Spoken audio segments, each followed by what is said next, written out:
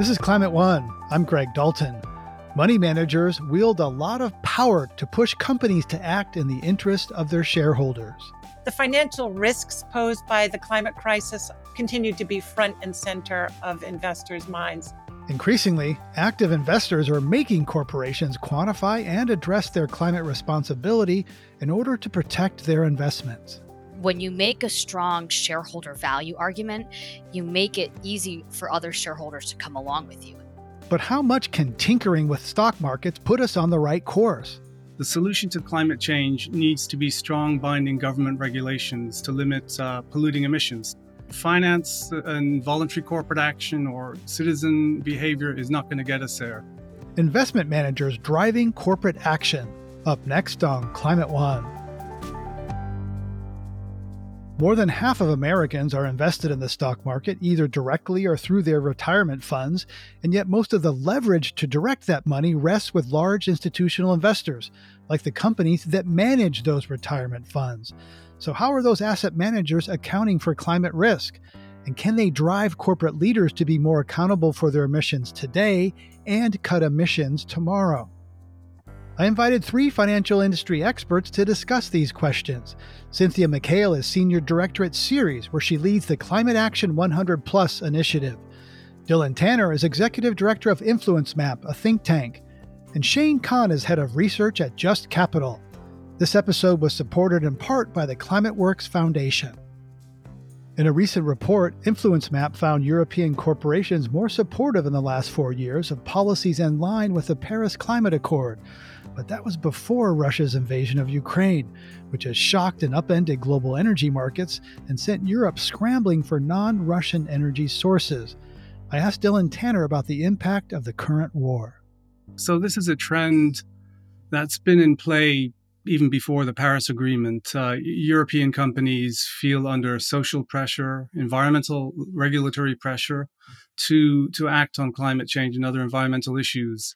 And Europe does not have a huge fossil fuel production industry, and the positive lobbying is coming from the demand side in the electric power sector. So those mechanisms remain in place, and we see actually a lot of the root cause of the pivot to Russia over the last 10 years coming from the lobbying power of the fossil industry, players like Gazprom and others who have seem to have burrowed their way into the European regulatory mechanism and the German government in particular. So we actually see that this is an opportunity for the renewable energy sector to double down on their calls for much greater ambition in Europe on their low carbon power pathway. Right. And there's quite a thing going out there. More fossils, more renewables. How is Ukraine going to do that? Cynthia, coming out of the Glasgow Climate Summit last year, there was momentum toward decarbonizing lending and equity portfolios of banks and asset managers. A lot of work done there. But how is the war in Ukraine and its effect on global energy markets impacting that momentum now? I mean, we're seeing just ongoing significant momentum on the part of our investors to drive corporate leaders to shift away from climate disrupting business practices. I mean, the financial risks posed by the climate crisis continue to be front and center of investors' minds. We have 700 investor signatories to Climate Action 100 Plus, continuing actively to engage with companies in their portfolios and thus leveraging their ownership stakes to ensure that the world's largest corporate greenhouse gas emitters take necessary action on climate change. These institutional investors believe that engaging and working with the companies in which they invest to secure greater disclosure of climate risks and robust company emissions reduction strategies is entirely consistent with their fiduciary duty and essential to achieve the goals of the Paris Agreement. Right, and we'll get into how there's some counter pressure to those trends because there's sort of the disruption that's happening in markets now, and the need to get non-Russian energy into Europe. Shane Kahn, Just Capital promotes a kinder, gentler capitalism. How is the war on a sovereign democracy in Europe impacting the conversations and companies involved with your work across a broad set of social issues?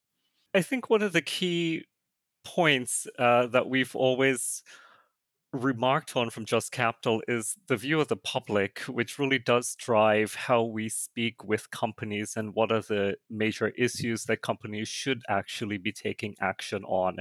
And issues such as workers' issues, climate issues, issues on customers, etc., they continue to be important year after year. So we know that the public, for example, they do think that climate change is an issue, and companies do have a part to play in reducing greenhouse gas emissions and to meeting climate commitments overall. And I think that's the conversation that we continue to have with companies, whether or not this war has happened. Dylan, I'd like to, there's a rush to get more gas into Europe. That means, potentially funding and building liquefied natural gas export terminals, new infrastructure, et cetera. That requires capital. Is there interest in capital markets now in funding these things under the veil of, protecting and promoting peace in Europe? So, finance in general, the investment industry, I think it's agnostic. And if it sees a profit to be made in the short, medium, long term, someone will come in and fund the stuff. So the solution has to be real economy government regulations to ban or to make higher cost to the brown and polluting industries. That said, there are parts of finance which are longer term and see those climate risks that Cynthia mentioned, and that we work closely with. And I think that's the engine of the Climate Action 100 process. And these are the asset owners, the pension funds, the wealth funds, and the insurance companies who are not so transactional. They're not interested in a deal to be done today. And they are, in fact, often mandated by their governments to take into account climate risk. So I think those players will step up in this instance. And if you are investing for a 10-year horizon, which you have to do with gas, say, well, let's do it with renewables. We've seen movements like that in the UK where they're pivoting towards onshore wind, which before the invasion was politically unviable because of the NIMBY factors. So I think we're going to see both sides lobby for investment and putting forward their money. So there might be short-term energy traders who see an opportunity in this chaos to profit, but you're saying the patient money, the long-term money, insurance, wealth funds, et cetera, will be looking at, well, yeah, if we build this natural gas plant, maybe it's good for a couple of years, but is it going to be viable for 10 or 20 years is a lot different calculation. Cynthia, before we continue talking about financial markets and carbon risk, I want to get, to the personal level. We talk about, it's easy to talk about numbers up in our head. These conversations are often that way, but, bombing hospitals and other war crimes in Ukraine and people literally being burned and flooded out of their homes by extreme events, amplified by burning fossil fuels. This is a very human story. How do you balance a tendency among money people to focus as Dylan just said, they're agnostic. They'll just look at the monies. How do you balance that with the humanity of what's going on? Yeah, well, I think that the climate crisis is absolutely a human crisis, right? So if we look at the many extreme weather events, hurricanes, floods, wildfires, droughts, or just chronic changes in weather patterns and the devastation that is bringing and the food shortages as we go forward in time, I think that what we're seeing with this horrible situation in Ukraine is really, to some degree, will be dwarfed, when you look at the longer term climate impacts. And I think that the investors get that. I mean, BlackRock announced their goal to invest 75% of its corporate and sovereign assets in issuers with science-based climate goals. So that is in issuers that have committed to aligning their businesses with the goals of the Paris Agreement. So that's a significant commitment for BlackRock, the world's largest asset manager. And that's an increase from BlackRock's prior goal of 25%. It's quite ambitious and quite significant, and it will hasten this transition to a net zero emissions economy. And we'll talk a little more about BlackRock in a minute. Dylan, how do you cope with what you know about the climate emergency while, Ukraine burns and the big lie thrives here in the U.S.? How do I cope? I run a NGO with 50 talented team members, and a lot of them are, I'm the old man in the house. I'm, double most of their age. And so we have sessions where they actually, this is to some extent all they've known. They've, the previous administration and the pandemic, and now this war raging again in Europe. And before then they were teenagers. So I have to try and be the ally to them and say, look, things in the long-term trajectory are getting better. It doesn't seem that way now, but there are forces that we are working with that want to see things done. And we just have to isolate and identify the disruptors and the misinformation and people who are taking advantage of the situation and try and neutralize them. And that's they're mission-driven people, and so am I. And that's why we do our work. Shane, do you ever worry that tinkering around the edges of late-stage capitalism is akin to rearranging the deck chairs on the Titanic? Oh, what a wonderful analogy, Greg. Certainly not. I mean, I think there's a real need for the kind of work that Just Capital does. And again, we're rooted very much in the views of the American public. And maybe I can bring it back to the environment conversation. We typically ask in our polls to figure out what the most important issues are. We ask the American public to make trade-offs. Is this more important than that? Is a living wage more important than greenhouse gas emissions? And typically we find that the environmental issues, they come in closer to the bottom of the list of the issues overall, because we're asking the public to trade up something very close to them. Do I make money? Can I put food on the table against something that might be slightly removed? But let's start thinking about this younger generation. When I look at our data a little bit more, I actually find there are generational shifts in how people think about this. And the youngest people, they tend to think about climate, greenhouse gas emissions, pollution also, as issues that are much more important. So they tend to actually think those are more important than other more immediate issues, because for them, they've grown up with this. They've seen wildfires, they've seen droughts, they've seen disruptions, and soon they will start seeing increases in their home insurance rates because of storms coming up on the East Coast, for example. Right. My home insurance was actually canceled because of wildfires. Dylan Tanner, President Obama got the Affordable Care Act through Congress by bringing on board the insurance industry, a very powerful lobby. That provided enough muscle to counter hospitals, pharma, and other powerful interests. As you look at corporate America and climate, what are the big power centers and where are they aligned and in tension? You mentioned, for example, that Europe doesn't have a big fossil fuel extraction industry. The U.S. does. What are the big power centers here? I'm glad you asked, because this is one of our core programs, measures just that. And it finds that, the way lobbying works, which is what we're talking about here, how to influence government policy.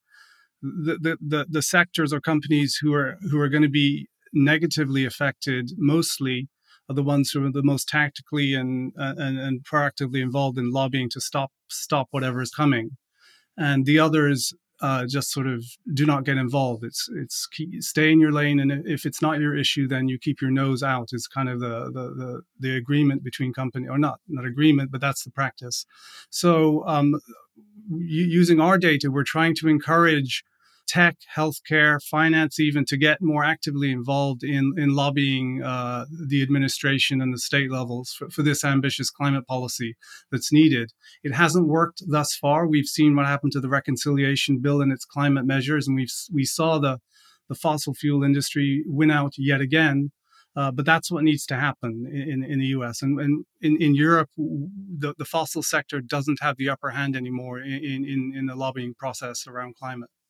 Influence Map recently did a report on the U.S. Chamber of Commerce. There's been rumblings that the chamber, the most powerful business lobby in the U.S., is shifting a little bit.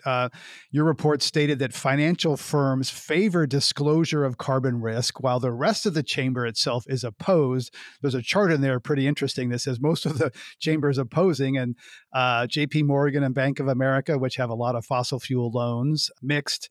And then Wells Fargo, Citi, Barclays, BlackRock's been mentioned, Prudential, all supporting financial disclosure. So talk about the power dynamics there. We kind of have the financial sector against everybody else. So what goes on in the chamber and how they make their decisions is a black box. Even I understand to some of their members when it comes to climate and energy policy. And this is a kind of a sector of society which is opaque, but yet extremely powerful. The Chamber of Commerce, its activities in both money flows and going to Congress and the Senate saying, look, we represent corporate America. Unless you do this, the economy's sunk, is an extremely powerful influence. And it's been in some ways hijacked and weaponized by the fossil sector. So the chamber was opposing this stuff, but yet its powerful members have opposite opinion. And so you have this undemocratic results from the chamber that's being projected as the voice of corporate America, which is a huge problem. Today, we're talking about the power of money managers to advance climate action. Coming up, the closing window for action from investors and everyone else. This is the decade right now where either the U.S. and the world move to align with the goals of the Paris Agreement to limit global warming to well below 2 degrees Celsius, or we don't. Because once we get to 2030, there's no going back. That's up next when Climate One continues.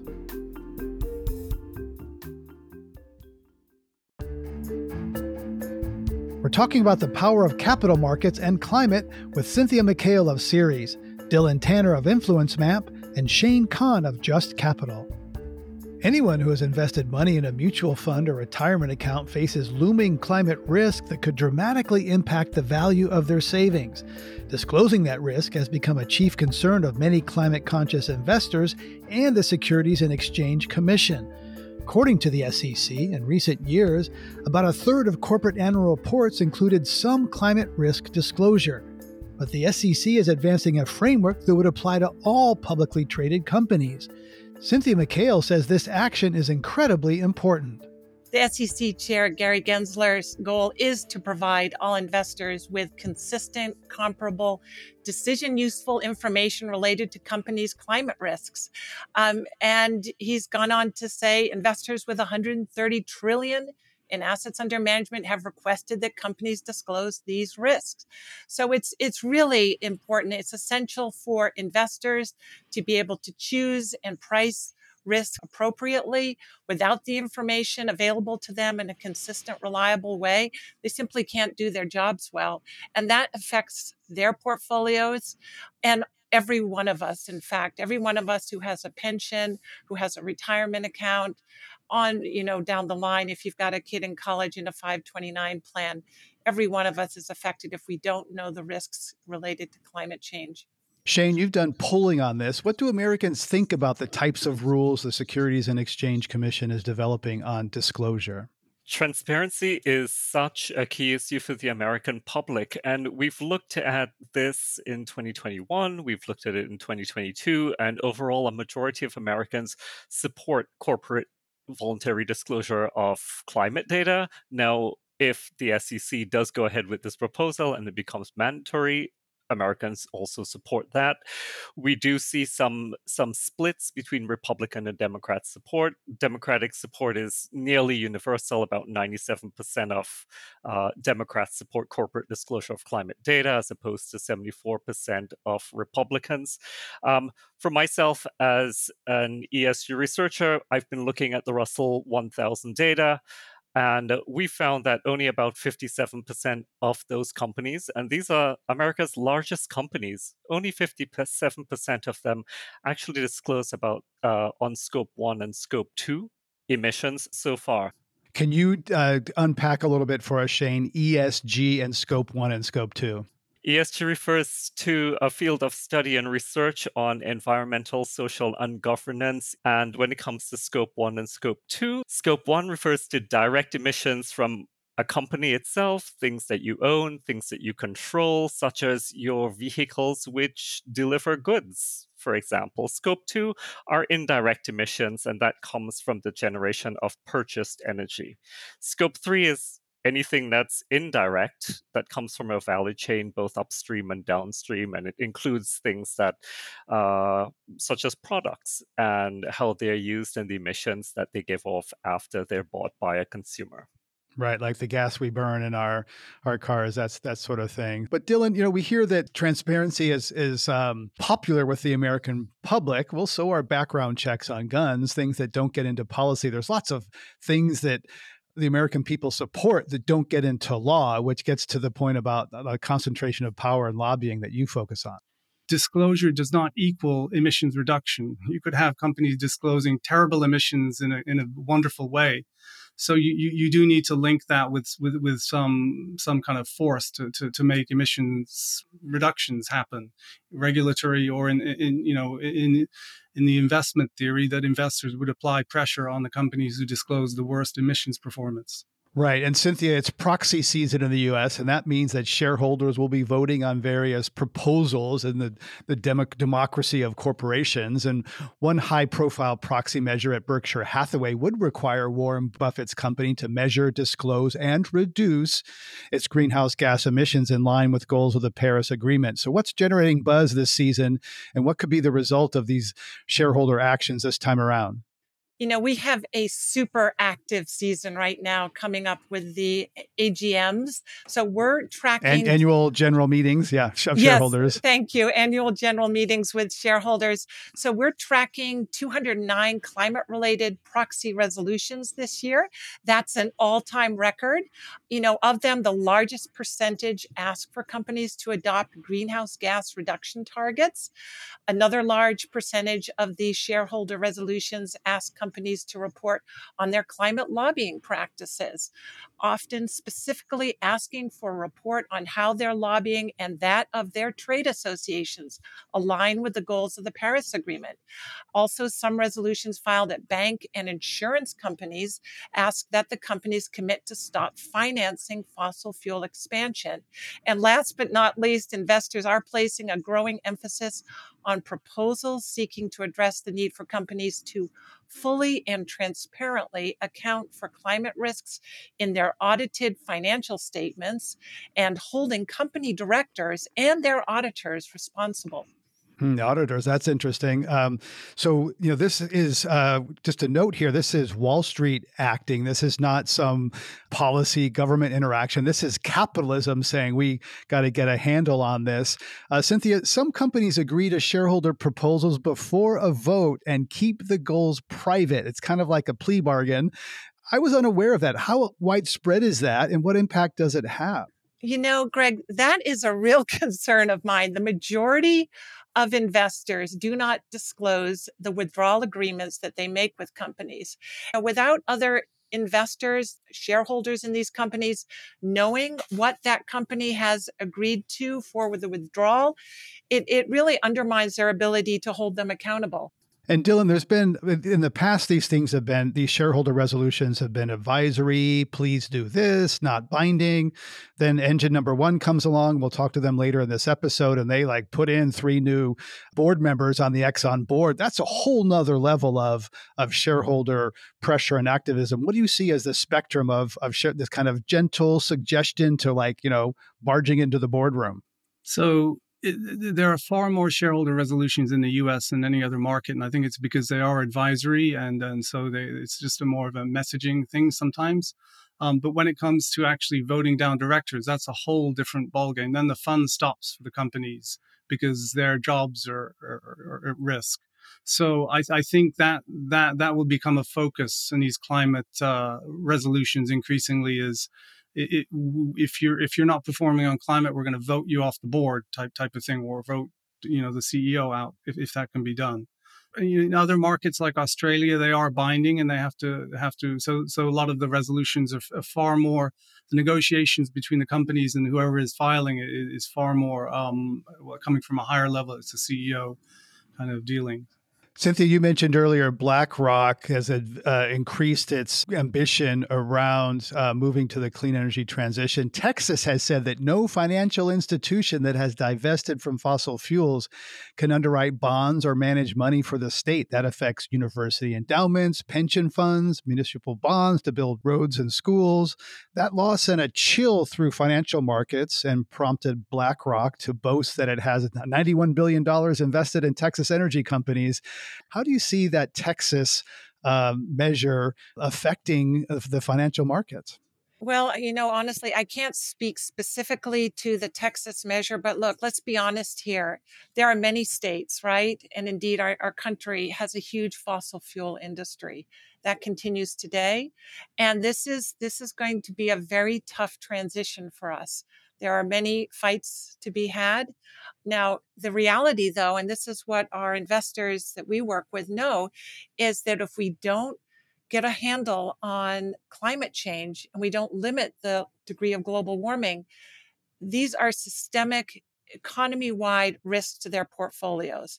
And they will not be able to achieve their financial goals nor the goals of their many pensioners and people that rely on them if these changes aren't taken at speed. And look, the window of opportunity is closing here. This is the decade right now where either the US and the world move to align with the goals of the Paris Agreement to limit global warming to well below 2 degrees Celsius, or we don't. Because once we get to 2030, there's no going back. The American Legislative Exchange Council, or ALEC, has a model bill called the Energy Discrimination Elimination Act. That is offering that Texas model to other states. Shane, Texas is disputing the idea that firms that filter their investments according to environmental, social, and governance, or ESG factors. And social can be the way maternity leave, pay equity, all sorts of things, governance, who's on the board. Give some examples of ESG screens, and what do these long-term studies say about the performance of portfolios that are run that way? I think overall the literature is pretty much decided that ESG investing, when done right, when we do it on companies that are actually performing and actually doing things that are good for the environment or good on social issues or governance issues, they actually tend to outperform the market.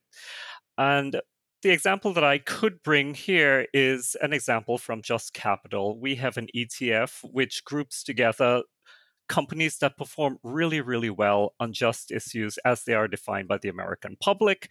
And our experience with that ETF has shown that it's actually outperformed the market by about 2.5% over the last year and about 10% over the last 3 years.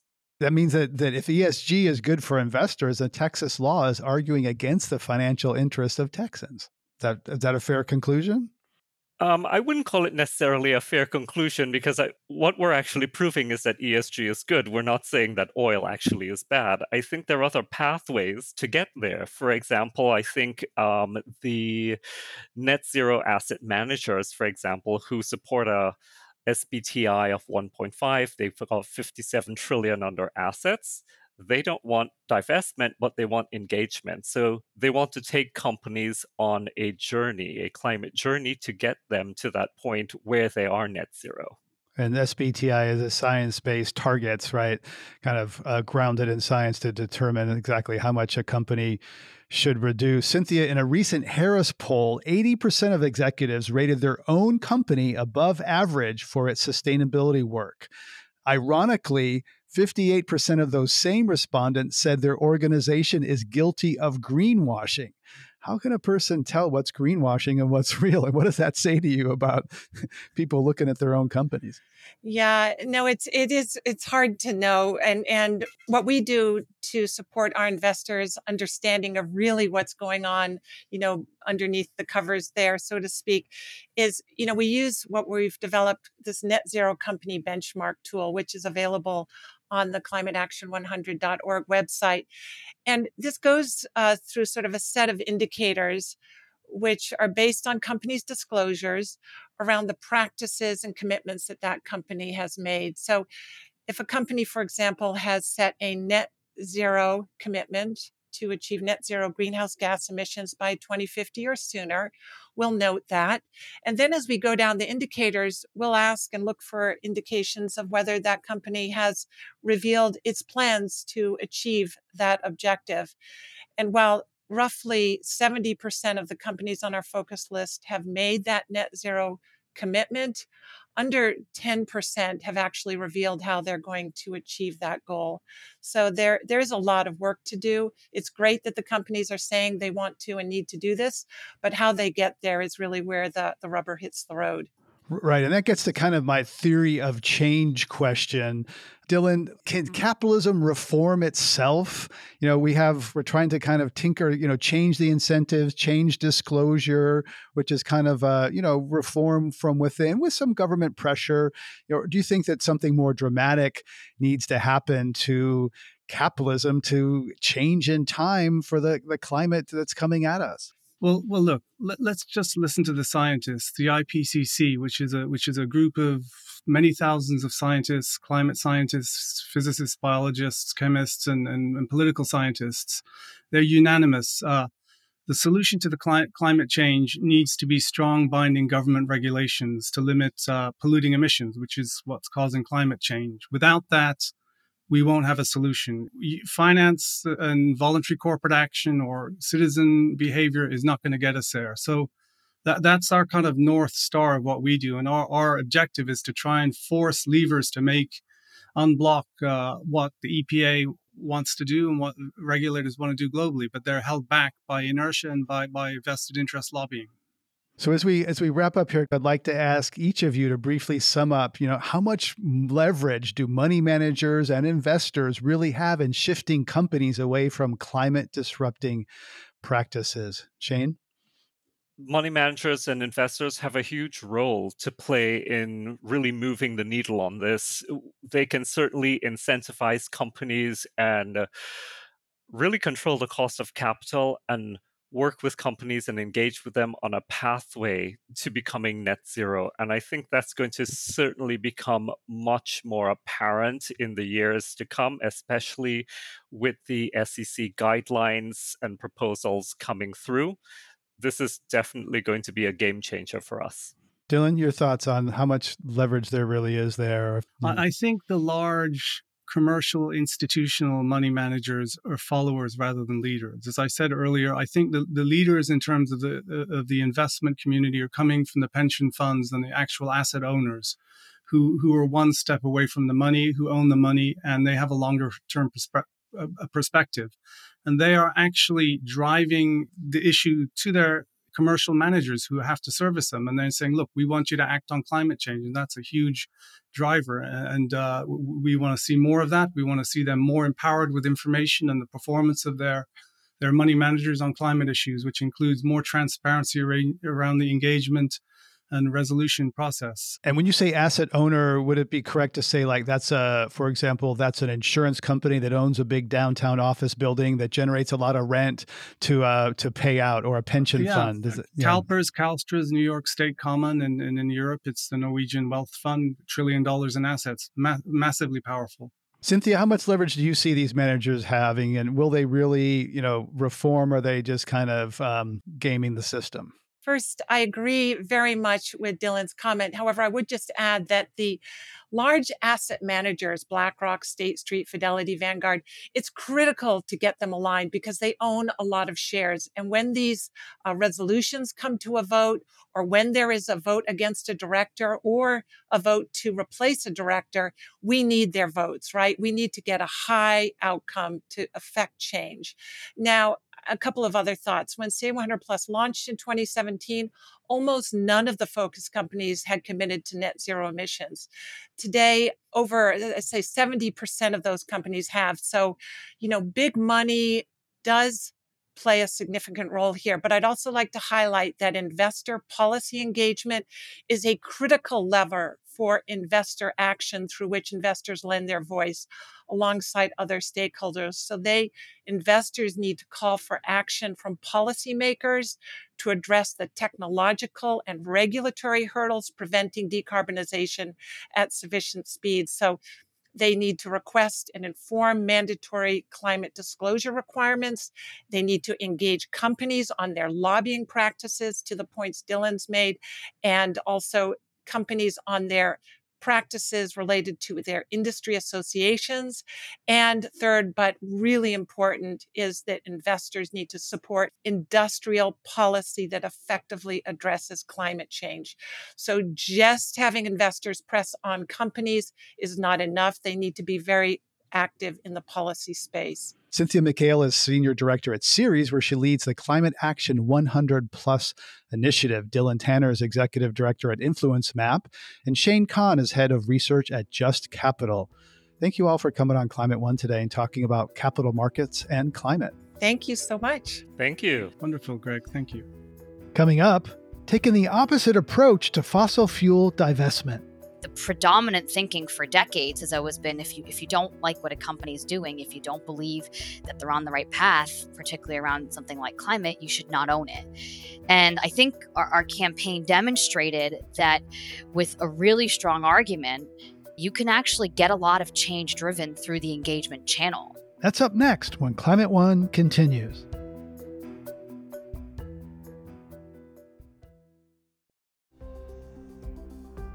This is Climate One. We're exploring the world of capital markets and climate priorities. Yasmin Daya-Bilger is head of exchange traded funds at the investment firm Engine Number One. She spoke with Climate One's Ariana Brocious about pressuring large carbon emitters from the inside, rather than shouting at them from the outside. A year ago, Engine Number One was a relatively small hedge fund that few in the industry had heard of. Then it launched a successful campaign to elect 3 Exxon board members over the opposition of Exxon management. So how did that upset victory happen at one of the world's largest publicly traded corporations? Really, we focused very much our arguments on traditional shareholder value case. We owned at the time 2 basis points of Exxon. It's very, very small ownership. But we were making a case for how that company needed different experiences on its board, people who had the ability to manage the company through what is unquestionably a huge transformation and shift happening in the industry that they operate in. And we were focusing our argument on things like the return on capital or, the reality of how they've performed versus their peers. What we weren't doing was actually making sort of a climate morality argument, which I think many others had made in the past. And really the success, I think, came from a few spaces. And I think these are really interesting lessons as people think about how asset managers can affect change on, areas in climate.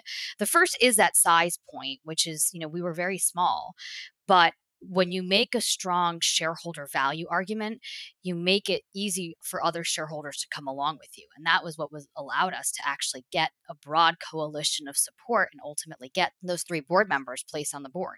The second, I think, which is really interesting, is really around this question of divestment versus engagement and what's the right mechanism for affecting change. And I think the predominant thinking for decades has always been if you don't like what a company is doing, if you don't believe that they're on the right path, particularly around something like climate, you should not own it. And I think our campaign demonstrated that with a really strong argument, you can actually get a lot of change driven through the engagement channel. So this idea of focusing on shareholder risk and shareholder values is really interesting. And as you said, kind of a departure or difference maybe from how things had been before last year. How much of this is a model for how you think even larger institutional investors should wield their leverage?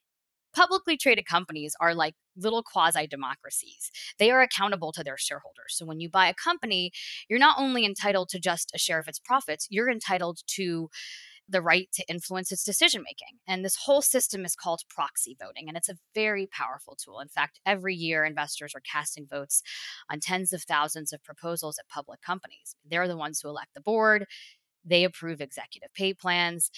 And to take it even farther, when a shareholder disagrees with how a company is being managed, they can engage with management.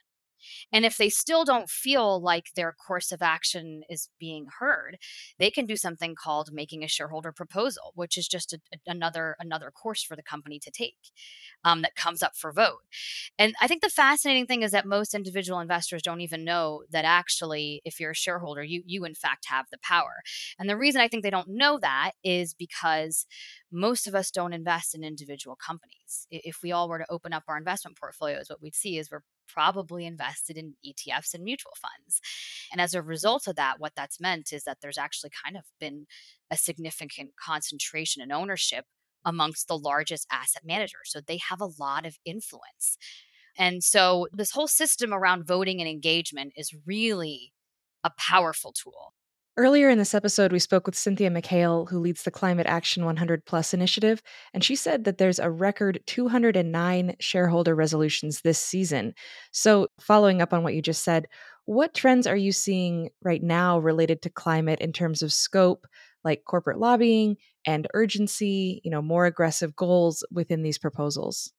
There is so many exciting things happening right now within the world of proxy voting. I have to say, I think one of the byproducts of our Exxon campaign, obviously the headline was climate risk is part of your business risk. And if you're in an industry that's a large emitting industry, you got to think about this and how to think about how your business model shall evolve.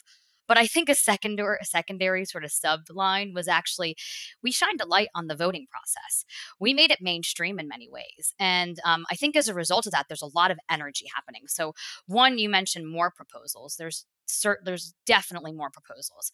In fact, there's 20% more proposals this year in the environmental and social space than there was last year.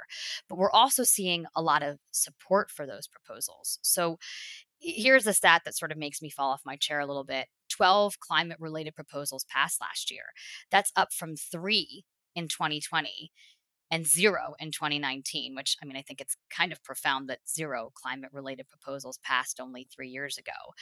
There's a whole push right now for transparency and for goals, for companies to have goals around their emissions reduction targets. And so I think a good example of that is Costco. They had a vote in January. Their scope 1 and 2 emissions have been increasing since 2016. They didn't really have any plans to measure, disclose, or set targets on scope 3 emissions, which is likely the vast majority of their emissions. And so shareholders submitted a proposal for Costco to adopt short, medium, and long term science based greenhouse gas reduction targets across the value chain. And that proposal passed with a 70% support. So I think you're seeing just a lot more of a push from investors on this. I will say, as much as there's a good energy, the vast majority of these proposals fail. In fact, 80% of environmental and social shareholder proposals failed in 2021. And so I do think this is why, as an individual investor, you have to think about that question of how is your influence being used, because when you invest in a fund, you're actually delegating your vote, right? You're delegating your vote that you have to the fund manager, because they're actually the shareholder in that case. And we should say quickly, Scope 3 are the emissions associated with downstream how products are used. So, speaking of those funds, Engine Number One offers an exchange traded fund called the Transform Climate ETF. So, when you're deciding what companies to put in that fund, how do you put a tangible value on a company's environmental and social impacts? I think the best way is to visualize it. Think of like a waterfall chart. And our starting point is traditional financial analysis. We're doing all the things that other active investors are doing, thinking about how to value a company. But for many, while that's their end point, that's just our starting point. What we do then is we're looking at the negative and positive impacts that a company has, and we're trying to translate those into dollars. And our hope is that we're sort of taking away the negative impacts and we're adding the positive, and we get to the other part of the waterfall chart, which is the true value of a company. So if you think about something like the auto sector, which is a space we heavily invest in, we're looking at a company's, scope 1, 2, and 3 emissions. We're putting them into dollar terms, and that's a negative impact. That's a big negative impact. And then we're asking the question, what is a company doing to mitigate that impact? What's their strategy to reduce that? Because what we really want in our net Z portfolio are companies that have the highest potential to, in our mind, win through the energy transition.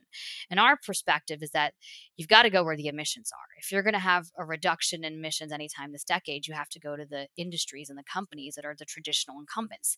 But we're looking for the traditional incumbents who are actually transforming themselves. And so that's sort of a very different point of view than what you see from traditional climate strategies. If you were sort of to double click on most of the climate portfolios that exist today, you'd see a lot of small, very green, technology focused companies. We're really going where the emissions are, and our whole our whole approach is around converting from rankings and ratings into actual dollars. And we think that's valuable, I should say, for a few reasons. But one reason is when you're engaging with management, you're speaking their language, right? You're speaking shareholder value language. So when you're coming with a specific recommendation, as we do as active owners, to say, hey, think about this in terms of where you're going on your transition to all electric or what you're doing in agriculture. We're being able to do it in a way that's a language that they know how to use and how to understand. And so I think that helps a lot with many of these collaborative engagements that we're doing right now. Well, so for example, with this fund, among the top 5 holdings are Ford, GM, Archer Daniels Midland, John Deere, companies that may not come to mind right away when we're thinking of green companies. Can you explain their role there? Yeah. So 75% of global greenhouse gas emissions comes from three sectors in our economy: transportation, agriculture, and oil and gas. And so our perspective is if you're going to reduce emissions anytime in the next decade, you've got to go where these emissions are. Number 1. Number 2, many of these traditional players, they have a lot of competitive advantages through this transition. They have, in many cases, high degrees of engineering talent. They have vertically integrated production capacity. They have resources to be able to navigate what is a fundamental shift. I mean, our viewpoint is that this is climate investing is the largest investing opportunity that sits in front of us for the next several decades. And so our point of view is actually looking for where we think companies have our best position. And it sort of falls into two categories. The first are the traditional incumbents that have a strategy to navigate through it. So are committed to net zero targets, are making the necessary investments today to do so, as well as a management team that's really committed to that. And then the other are sort of the enablers of that value chain. So another thing you'll see in our portfolio right now is a lot of the inputs to the transition. And so we're thinking about the full value chain of an industry, that like what are the various touch points that need to sort of change and transform. Right. The fund's tagline is "Don't divest, engage." Yet, divesting from fossil fuels has been a strategy for a long time for those concerned about climate. So, what do you see as the limits of the divestment strategy? It's such an interesting debate. Gosh, and there's no right answer. I should say part of the reason I think we were successful with the Exxon campaign is for the decades that came before us, that around the divestment movement. They really called attention to the companies and the issue areas and made it such that the market was there to hear our message. And so it's hard to say, divestment versus engagement, but a lot of the divestment argument is really focused on sort of two things. One is about, you sort of starve companies of capital, and it sort of increases their cost of capital, which I think we'd argue hasn't really proved out. The other is that you're putting a spotlight, you're drawing attention by saying, I no longer own something. And in some cases, that's been an effective mechanism. But I do think that engagement is an area that people are focusing much more on now. The S&P Energy Index is up more than 40% this year, and the S&P is in negative territory. So while energy is notorious for boom and bust cycles, clearly this is a boom time. So does that undercut the argument that fossil fuel stocks are bad investments? Well, I think that what's been going on with some of these huge performance swings across sectors and is actually it's causing friction for investors right now, right? Because I think many of them who are in climate focused strategies are feeling like they had to sacrifice something to be in them. And we just firmly feel that's not the case. In fact, I think that is one of the biggest investor hurdles we have to break through. And so, absolutely, what we're trying to do is find a way to drive performance for the people in our funds. But we think that the mechanism for that is smart strategy towards decarbonization in industries that are undergoing and will continue to undergo massive change. The Securities and Exchange Commission has proposed new rules on transparency around climate risk. If those are enacted, how far do you think they would go toward addressing climate change? No, I think these are very game changing. So it would require public companies to make certain climate related disclosures available to investors. And this rule has been in the making for a long time and dating all the way back to, let's say, 2010. So it's the product of a decade of work. And it's just a proposal, I should say. Right now, it's in the space of being commented on by the industry. So it's still being shaped and formed, although our expectation is it's likely to be finalized by the end of the year. What it would really do, I think, is a few fold. First is transparency for investors. I think with this rule, there's an acknowledgement that climate-related risks for public companies are important for their business.